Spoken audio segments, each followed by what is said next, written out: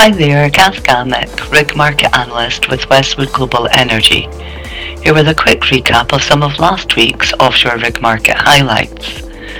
As the offshore industry prepares to release the third quarter 2023 earnings, it has again been a quiet week in terms of new contracts or extensions. However, following on from the RigLogic's news report of the 18th of October, Dolphin Drilling on the 19th of October confirmed the letter of award from Oil India for the provision and operation of mid-water semi-Borgland Dolphin. Subject to a signed final contract, the operator will take the rig for 14 months in Block KK-OSHP-2018/1 offshore India, with drilling anticipated to start around August of 2024. The rig has been stacked in Norway since February of 2022 and will undergo reactivation prior to mobilising to India.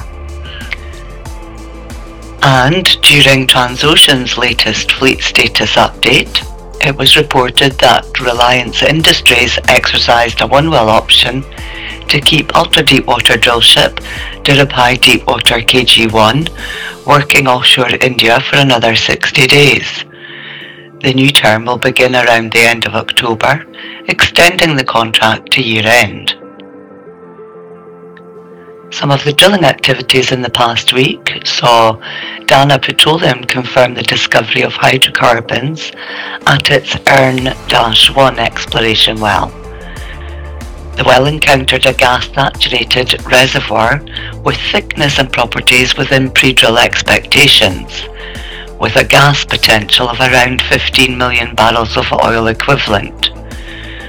Drilling was carried out by Jackup Noble 121, which is currently drilling sidetrack 42/27-4Z to confirm the operator's understanding of the scale of this accumulation and to potentially establish commerciality.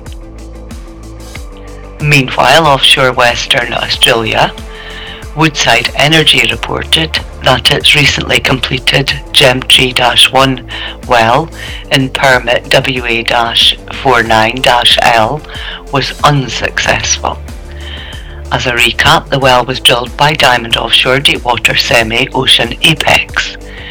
Due to Woodside's decision not to drill a second well in the block, the rig will be briefly idle in Broome before heading back out in November for contracts with Inpex, Santos and Chevron. Offshore Gabon, BW Energy and partners have temporarily paused the drilling and completion operations on the DRM-3H production well in the Ruche field. The well was being drilled by bore drilling Jackup Norv and drilled to a depth of 15,557 feet when it encountered oil in the regionally prolific Gamba reservoir that has necessitated an alternative final casing design. To optimise rig utilisation, the Norv has commenced drilling at the Hibiscus South exploration prospect DHBSM-1. The operator plans to return to the DRM-3H well later in the campaign. Meanwhile, Petronas' two-well campaign offshore Mexico, which was originally scheduled to end in September, is going slightly longer than anticipated, meaning ultra-deepwater drillship Noble Globetrotter I is now not expected to return to the US Gulf of Mexico until later this month, or into early November at the earliest. Upon its return, the drillship will go to work for Shell for a 90-day P&A programme, keeping her busy until the end of January next year.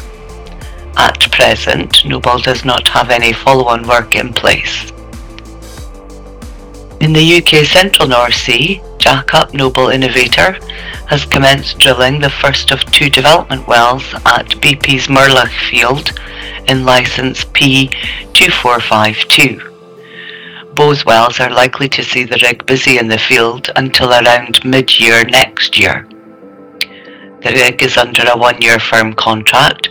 However, a 1-year option remains available to the operator.